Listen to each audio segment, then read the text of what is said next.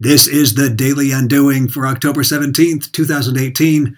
I'm David Gaudet, and together with co-author and collaborator Mark Boivin, we're undoing marketing, consulting, and education, two worlds in which we've earned our living for decades, and yet they're ripe for undoing. So when did critical thinking stop including criticism? I've just finished grading an activity given to my students last week in which I asked them to do an analysis for an advertisement found around campus. In it, they were tasked with accurately applying ad terminology, then assessing it critically. Only a very small minority seemed capable of criticizing the ad with any sound reason. I got a lot of, it just looks bad, but very little, it fails to stimulate, due to lack of imagery or color. It reminded me of how criticism seems to be a waning skill. Now, this so-called snowflake generation receives its fair share of criticism for myriad character traits, most of which were brought on by their own environment and not themselves.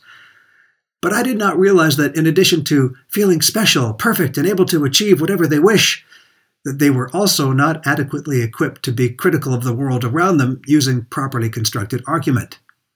Perhaps my activity was an outlier. Perhaps I'm to blame for not spelling out what critical analysis means.